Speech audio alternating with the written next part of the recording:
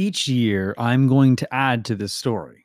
Little by little, I'm going to keep you updated from my journey from diagnosis to transplant to treatment to helping eliminate hepatitis C. It was a hot summer day in the July of 1999. Y2K was the biggest concern on anyone's mind, but I was 12. My concerns lay in how much pizza I could get from the pizza party coming up that Friday. I was in tennis camp, and while I wasn't the greatest at tennis, I was great at eating pizza. It was only a few days away, and sorry, it was still a few days away, but like many 12-year-olds, I'd like to drink Gatorade and sodas in between the class sessions. But when my dad picked me up that day, I had little clue about how much our lives would change from such a small series of events. Upon arriving home, I rushed to the bathroom. The color was unusual, a dark, iced tea colored urine. Alarmed, I called my dad over. Upon his inspection, we decided to visit the doctor. A visit to the doctor was in order. After that point, the pizza party seemed a lot further away. When my doctor brought my family in, he wasn't sure what he was looking at. The blood tests were inconclusive, so he explained a biopsy would help find the culprit. I was 12. It was 1999. Biopsy was the standard. Still. And I was more excited that this Saturday I would get to watch more than my allocated 30 minutes of cartoons. They decided to biopsy my liver, spleen, and kidney because they weren't really sure where the internal bleeding was coming from. And my platelets were fine, although I had no idea what was happening.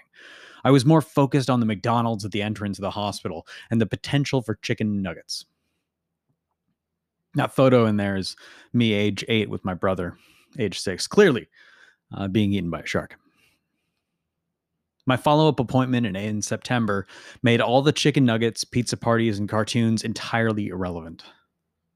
The doctor explained to me and my family that I had hepatitis C, which is unusual for a 12-year-old. So they tested the rest of my family.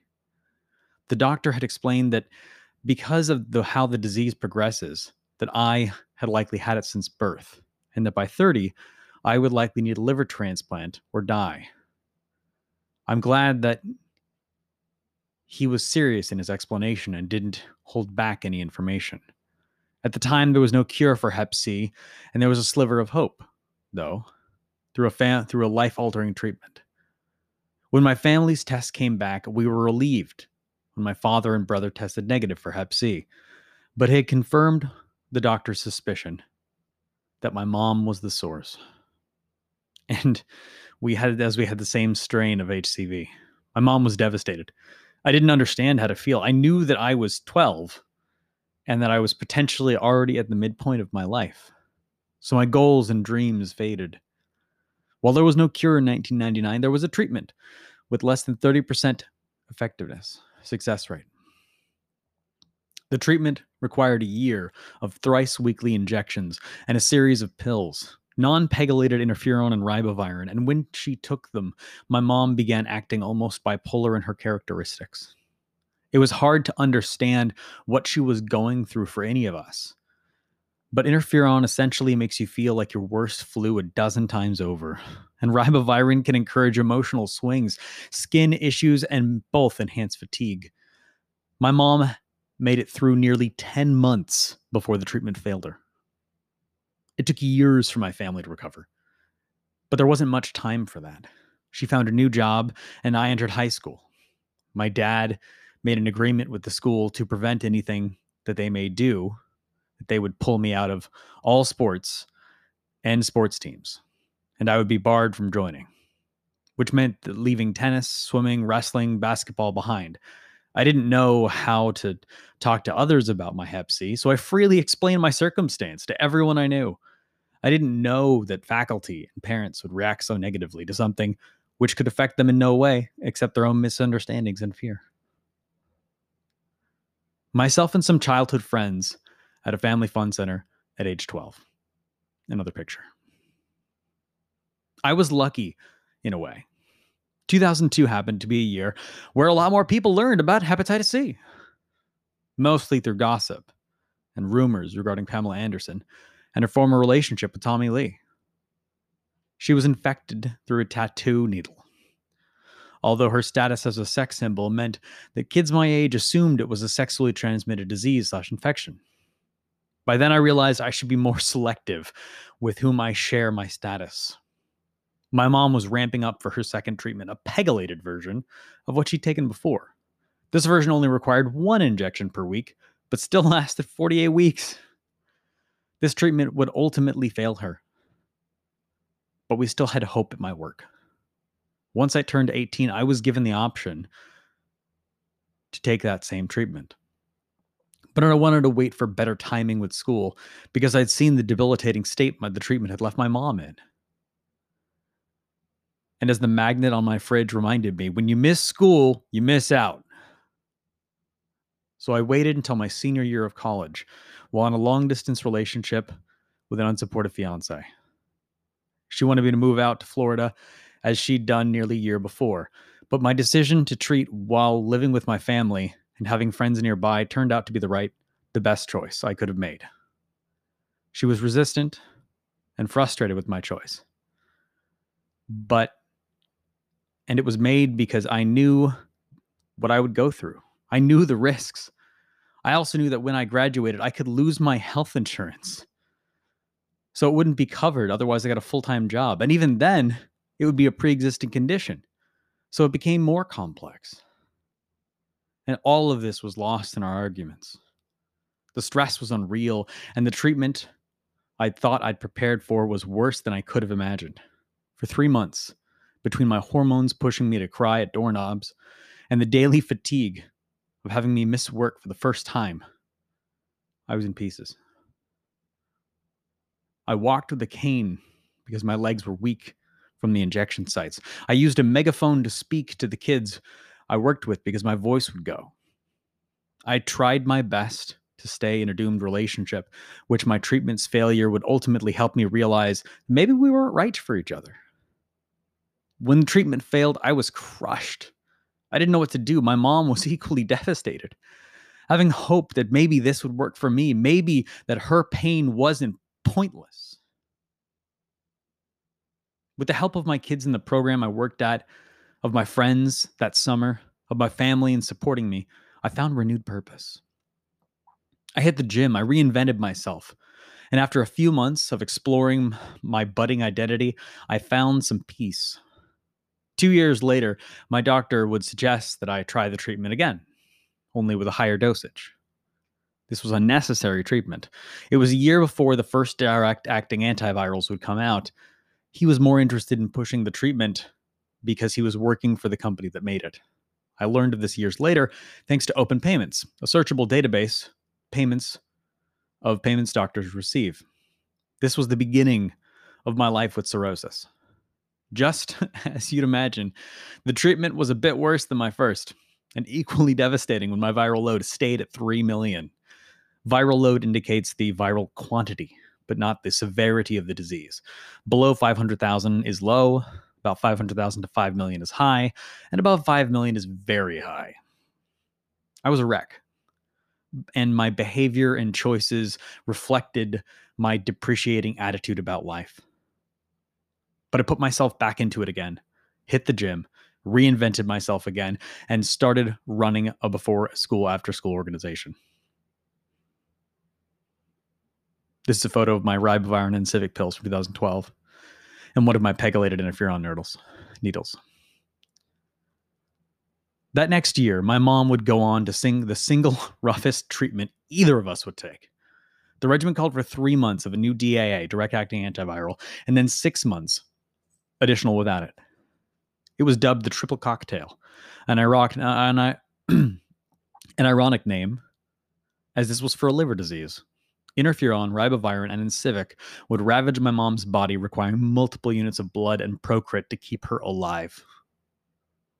Ultimately, she would find that her hell had paid off and she was cured on her 3rd treatment.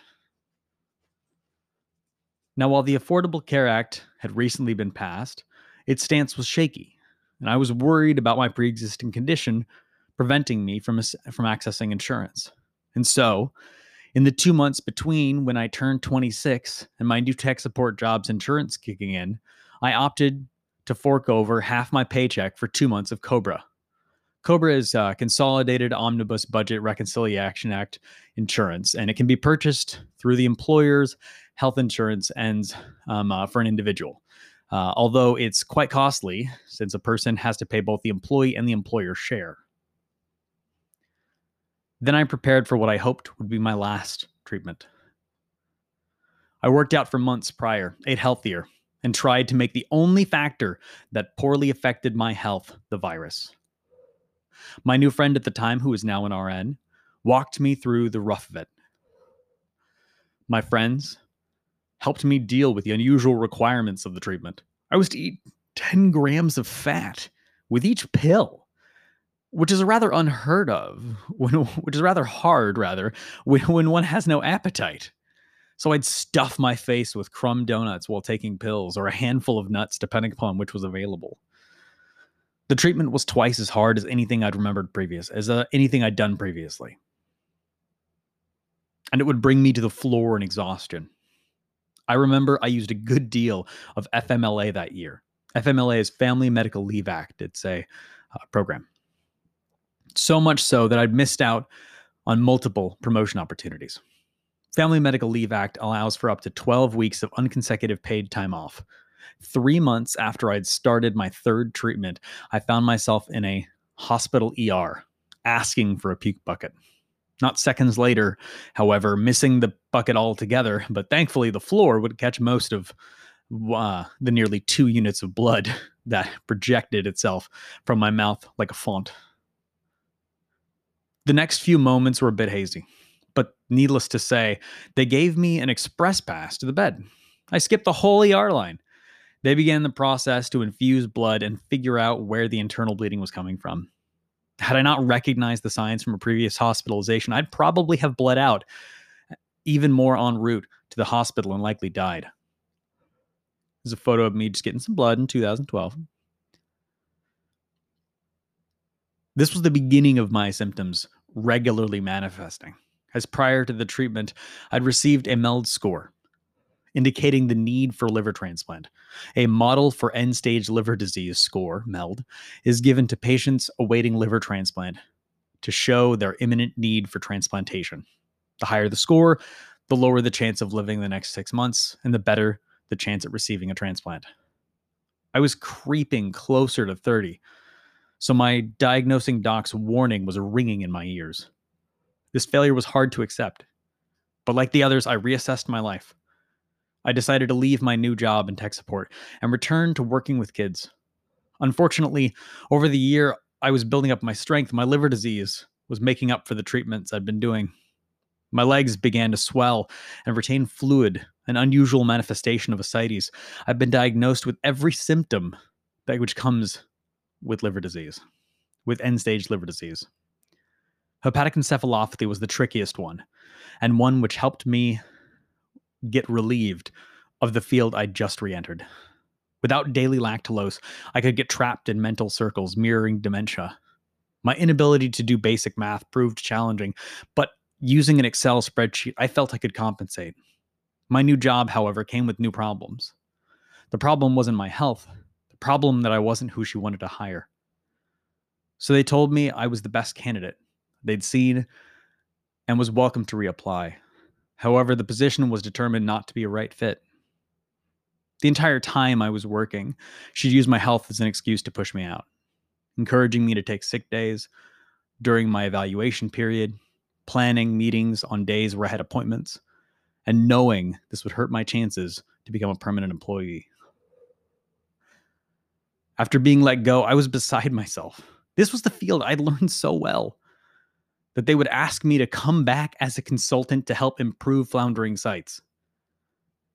It was December of 2013, and I'd really realized my trajectory would have me disabled in no time. So we began the paperwork. And then, seemingly, out of nowhere, something extraordinary happened. A new treatment came out, one with 90% efficacy, Sovaldi. For the first time in my life, I had real hope. I pumped up my advocacy efforts and began writing for HepMag at the invitation of Lucinda Porter after she'd read my heart-wrenching story submission and subsequently my blog I'd started during my third treatment. The treatment had to be off-label and combined with another DAA called Olysio. The combo was the first treatment to bring me to a zero viral load. And not only that, it had almost no side effects. It was life-changing. My family and friends were excited for me, but this isn't it. This isn't the good part. It's not even close. It was a high moment where my family and friends enjoyed a month and a half of knowing I would live beyond 30 and maybe have a more typical life after I hit SVR 12. These treatments all have a waiting period for when one can be cured. Because it takes time to know the treatment has been affected, the date is called sustained viral response at 12 weeks or SVR 12. I never hit SVR 12. In fact, not 6 weeks later, I was hospitalized for Clostridium difficile colitis, C. diff. The infection I'd acquired at a diner had given my remaining Hep C the chance it needed, and my jaundice was so bad. My eyes were golden yellow, and I'd been bumped up the transplant list. I spent the week at the hospital wondering when and how I would leave. The idea of a transplant scared the hell out of me, even though I knew ultimately it would save my life. Here's a photo of me chilling with friends. 2 days in, they explained my Hep C had returned. I wasn't allowed to leave my room alone, but thankfully I had lots of friends and family come visit. Even an old coworker I hadn't seen in almost 2 years had heard about it and stopped by. Also, coming into the hospital in C. diff was awful, but as I was spending a week there, at least I got my own room. I also wanted to confuse the CNAs, so I had everyone bring in stuffed animals and congrats on your baby things, because humor is excellent in medicine. Upon discharge, I was informed of a new treatment and was slaughtered to take it by the end of the month. In November, it had a higher success rate than my previous treatment at 98%. Harvoni also required 24 weeks due to the extent of damage done to my liver. But it was just as successful as the prior treatment. By 6 weeks, I'd hit zero. I'd maintained it up until May. And then, as we prepped for the annual liver life walk, I received the news that my last week on treatment, the virus had rebounded, and the treatment failed again. My hand holding Harvoni pill. Picture. The walk was challenging, and my body started to have trouble dealing with the symptoms. Even with the medication, the cascading failures put me into a deep depression, and my girlfriend at the time felt equally depressed. Months afterward, our state degraded to an untenable point. The breakup, though, was fuel for change. Sometimes it takes a kick in the head to see a different perspective, to push someone through a funk. I redoubled my efforts, created a routine to help me maintain my strength and fortitude, and told all of my friends to help me watch for my hepatic encephalopathy symptoms, to tell me when I should take lactulose to help ease it. I jumped back into life and began searching to find out exactly why the treatments failed and to see if any treatments could match my specific situation. I found the particular mutations and why my treatments didn't work. So I proposed a combination of 2 treatments combining Zepitir with Harvoni. My doc took it under advisement. But before anything could happen, my liver hit the point of no return. As my transplant doc described it best, my liver was an old shoe, and it needed to be replaced before I could go on for another treatment. My 3-year wait for transplant had so far gone without a call for a full, healthy liver. So I knew it would be a challenge going forward. To keep my mental faculties and physical state intact, I followed a friend to dance class. There, I found the perfect outlet to work around the temporary memory loss caused by HE by introducing muscle memory to my memory castle techniques for memorization. Dance was at my own pace. I kept a bag of intentionally chosen mixed nuts. The combo helps balance my electrolytes, which would constantly be a wreck because my body would purge the retaining fluid or expelling fluid from diuretics. Dance gave me a lot of my world back. But as my jaundice became impossible to hide, sunglasses at night were harder to pull off. I started working with a newly formed coalition of nonprofits called CalHep and helped them pass a pilot program by speaking to the Assembly subcommittee. I was committed to ensuring that no one else go through the hell of end-stage liver disease because it was unnecessary if they can get treatment. At the time, there were restrictions to access, so that you needed to be F3, which is when permanent liver damage begins to start treatment. F3 is the third tier of liver disease in the fibrosis scale. F4 is usually when MELD begins. So while the F3 treatment is no longer the case in California, other states like Texas, at the time of this article's writing, December 2020, still have these heinous restrictions. As an advocate, I dedicated myself to helping in the fight to the best of my ability. But in September, I began a series of monthly hospital visits, which would eventually lead to my death or maybe a transplant. And everyone around me knew it. It was an intense period of time in my life. And it also happened to be October 2016, waiting for a routine endoscopy in 2016.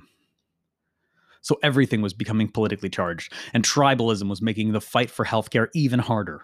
In September of 2016, I moved along with my friends from the apartment we'd lived in for 3 years into a 4-bedroom house. It was nice, and I'm thankful that my friends were able to do this with me, especially in the condition I was in. But in my shape, setting up for the move was hard. And during the process, I passed out, explaining, no, I just need a double from In-N-Out. It's fine.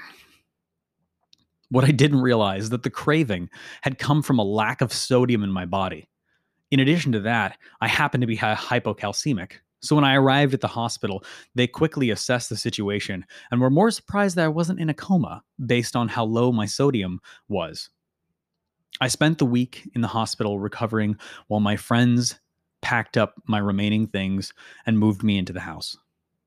When I got home, I started to organize my things and pack for a trip. My mom had decided that we should go on a cruise ship to Mexico, so she invited me and even paid for a friend to come along. I understood why she was doing this. She wanted some good last memories if things should come to that. And she wanted me to have some enjoyment in this rather literal hell. But that's not in keeping with the buzzard's luck I seem to have. One day of forgetting diuretics. Picture. The trip was made more challenging by an odd bit of advice. Counter to literally every other doctor I've had, the attending doctor, during my last trip to the hospital, told me that to beat hepatic encephalopathy, I should really be consuming less protein and more salt. Just so we don't spread this around. That is terrible advice. It is the exact opposite of what should be done. Low salt, high protein is correct. But the thing is, when you have hepatic encephalopathy, memory is a tricky and confusing thing. So I followed his advice, luckily only for a few weeks. But unfortunately, it included this trip. And needless to say, I looked straight up pregnant. My ascites were such that my stomach actually started to hurt on its own. So I spent most of the trip vomiting and walking in circles to avoid leg cramps. Because I didn't pack my mixed nuts combo.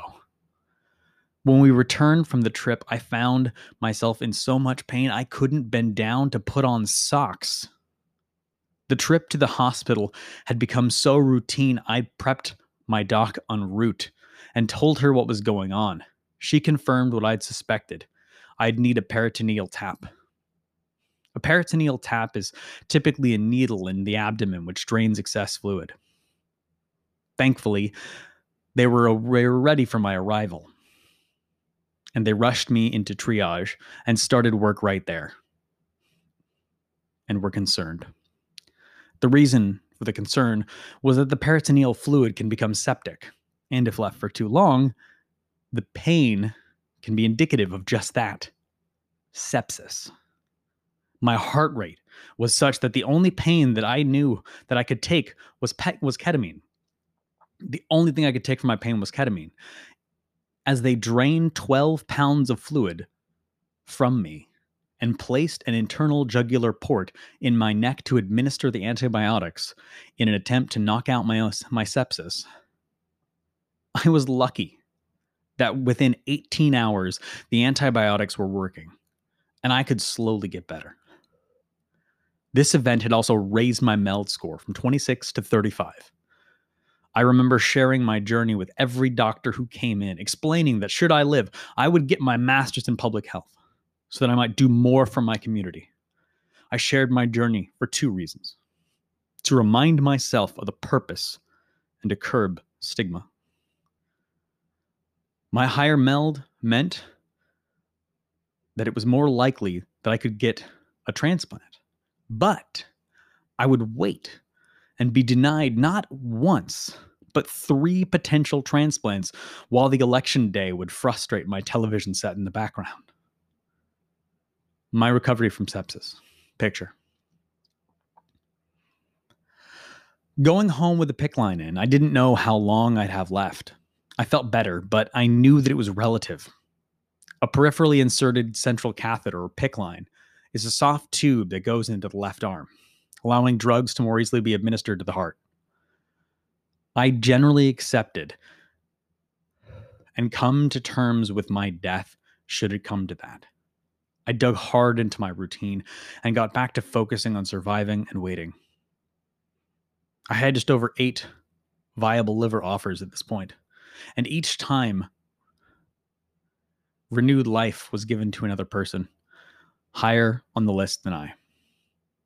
And when you get to where I had, being called in for a liver offer is just a regular occurrence.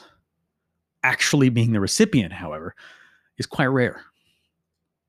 The reason this happens is to make sure that the liver goes on to the person of most need, where the liver and recipient will have the highest chance of survivability. They prep the top few contenders for transplant for every newly available liver. About 3 weeks later, on December 3rd, 2016, I received the call for my transplant. That day is one of the most vivid blurs because only shortly after I arrived and cleaned up, I was prepped for transplant and put under. 5 hours later, I was out. Everything had gone right. Within 2 days, I was farting. Okay. Yeah, I get it. It doesn't sound impressive. Okay. But it's the first step in knowing everything is hooked up and working properly. Me with my liver transplant surgeon and my resulting scar. Picture. Within 3 days, I was out of the hospital and kind of walking. I had to do a rollout method to get out of bed because, well, my abs were cut in half. But one adjusts. I was back on the elliptical within the week and was ready to get back into life. My friends and family all wanted to visit, but everyone had to wear masks because of my frail immune state. And no one who was sick could come over. Once ready, I returned home and prepped for the next step in my recovery treatment. Again. Because if this treatment didn't work, the virus would infect my new liver and I would be reliving the last 3 years of my life as my liver slowly failed. But thankfully, my doc expanded on what I already suggested a year earlier, prescribing me 12 weeks of Zepatier, Sovaldi, and ribavirin, an off-label treatment designed to target my specific variant of HCV. It was approved by insurance. Every previous medication had been denied and required multiple appeals to push through, but this one was on Medicare. The trio of meds, which was my 6th treatment for HCV. Picture. It too had its bumps as insurance goes. I didn't zero out until 8 weeks, and my team was concerned that I might not reach SVR 24 because 4 weeks isn't a lot of time to stay zero viral load while on treatment when you have the history I do. After weeks of stressing, calling lawyers' offices, and preparing for a large lawsuit should it need be done, I was relieved to get the SVR12.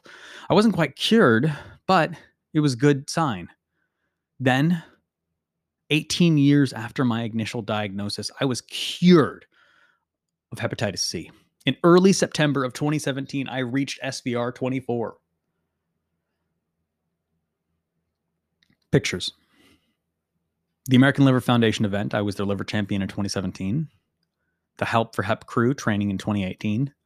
Advocating for End the Epidemics in 2019. Pictures. End. In 2017, I was already writing for hepatitis.net, working with CalHep, the American Liver Foundation, and HepMag, but I needed to do more.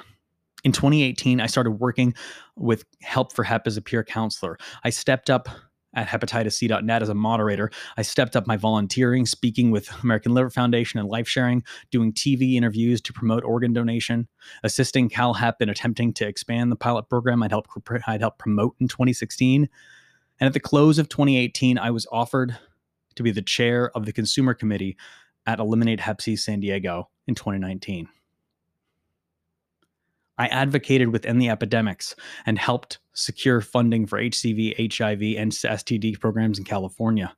I also started with the brand new nonprofit. Having been a patient advocate and part of NoHep 2030 since it started, I knew that the goal of this is nearly impossible given our current prescription drug and healthcare system.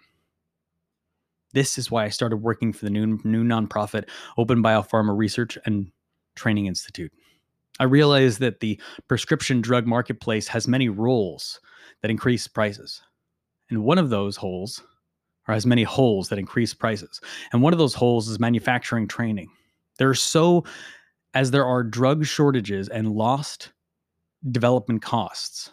So in an attempt to smooth that process, I jumped at the chance to join Open Biopharma as the Director of Education and Outreach. Pictures. The San Diego American Liver Life Walk in 2019, leading a tour of the soft opening in December 2019 at Open Biopharma. While preparing the nonprofit's launch, I began my Master's in Public Health program on my third attempted application.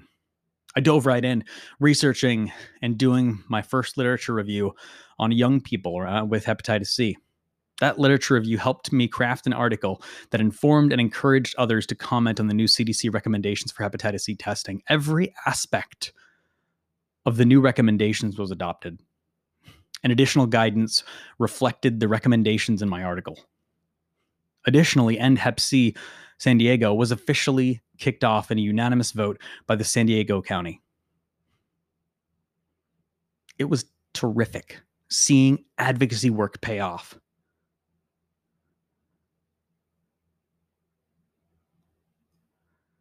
But my thesis, working with HCV, had been muted by the arrival of COVID-19. The project I'd intended on working with could no longer happen. So I dove into the research on COVID-19 and have begun a systematic literature review as I am in my final semester of my Master's in Public Health program. Over the summer, I helped design health promotional material explaining the difference between SARS-CoV-2 antibody tests. Splitting my advocacy focus between COVID-19 and hepatitis C has been necessary. Those who are newly infected with COVID-19 and COVID long haulers are not alone in their plight. And those of us in the HCV and HIV/AIDS communities who understand their fight have stepped up as well, like with covidhealth.com, where we've already shown that when we fight to end multiple epidemics, we can sync those efforts. I look forward to graduating with my MPH in 2021 and publishing my journey with the help of my friends and family as a book in 2022. Picture. San Diego County unanimously moving forward with Eliminate Hep C San Diego in March 2020. Each year, I plan on updating my story to share as my journey continues. If anything, I hope my story inspires you to help someone close to you who has Hep C, who may not understand the potential for their plight, or to help yourself remind you that there is so much more potential than you know We are all worthy of treatment, care, and love. The more we share our stories, the more we can help erase stigma. TLDR, when it comes to Hep C, get tested, get treated, get cured. Hepatitis, see you later. Until next year.